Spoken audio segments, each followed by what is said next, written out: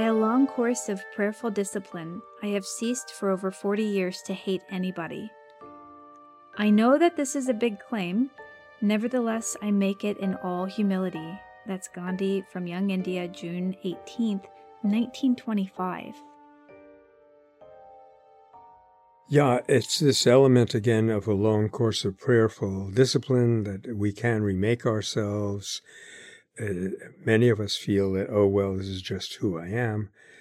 But we can really develop almost infinite, unbreakable patience and infinite compassion ultimately, but there has to be that prayerful discipline. And again, I want to emphasize that when he uses the concept of prayer, for us, that's basically meditation. You can see from photographs of him in prayer that he was deeply, deeply indrawn. This is more successful in the very devotional atmosphere of India, but I think for us we may need different techniques to get there.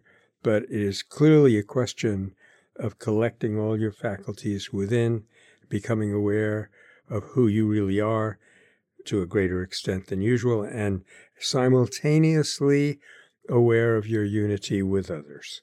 And that takes long discipline.